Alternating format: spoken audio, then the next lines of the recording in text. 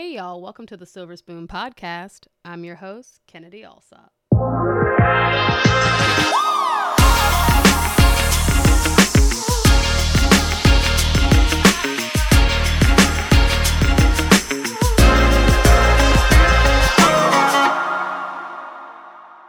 This will be our final history-focused episode for Black History Month. This is definitely going to be something I bring back regularly because I think there's a lot to be learned from the legends of our past. Speaking of legends, today we are going to talk about the richest man in history, Mansa Musa, one of Mali's great kings during the 14th century. In 1312 CE, Mansa Musa became the ruler of the Kingdom of Mali, after his predecessor, Abu Bakr, disappeared at sea while attempting to explore the Atlantic Ocean. During this time, people thought the world was flat, so that may tell you what he was potentially looking for. At the time of his inheritance, Mali was already a rich nation.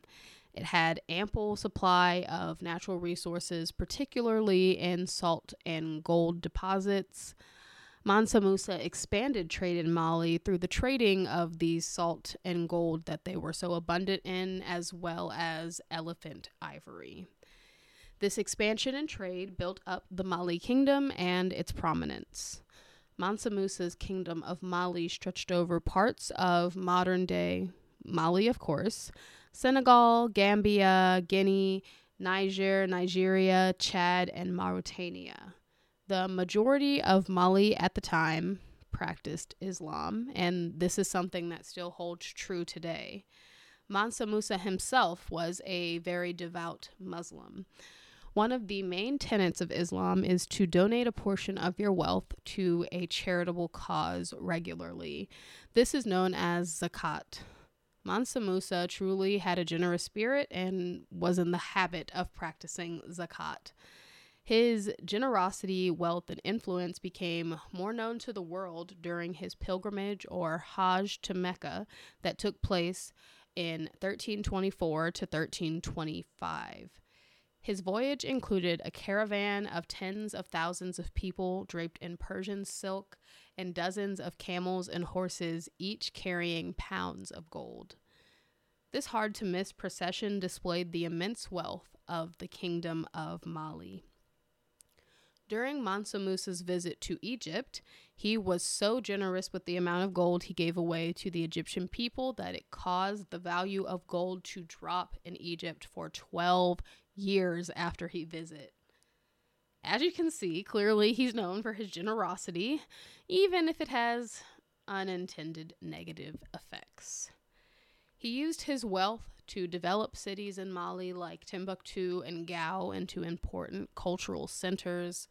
Timbuktu in particular became a major Islamic university center during the 14th century due to his investment in the building of schools, universities, libraries, and mosques.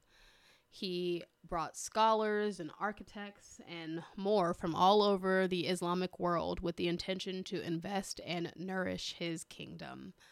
Mali became one of the richest kingdoms in Africa during Mansa Musa's time. He died in 1337, and the title passed on to his son. This wealthy legend is remembered for his strong Islamic faith, his promotion of scholarship, and his patronage of Mali. He was truly a champion for his people. As we continue on our own personal wealth journeys, I encourage you to be more like Mansa Musa and think about how you can be a champion for your people, whether that be through time, money, or love. The last thing I'll mention is probably what we've all been wondering this entire time, and that's, if he's the richest man in history, how much is he worth? Well, drum roll please. It's estimated that his net worth would be around $400 billion in today's dollars, surpassing the likes of tech mogul Elon Musk, steel titan Andrew Carnegie, and oil tycoon John D. Rockefeller. all of which have net worths in the 300 billions. Mansa Musa had crazy wealth matched by crazy generosity. Something to think about. If this is the first time that you're hearing the story of Mansa Musa, I encourage you to express your generosity by sharing this episode with someone in your life. I'm sure they can be inspired by the character of this legend. Until next time.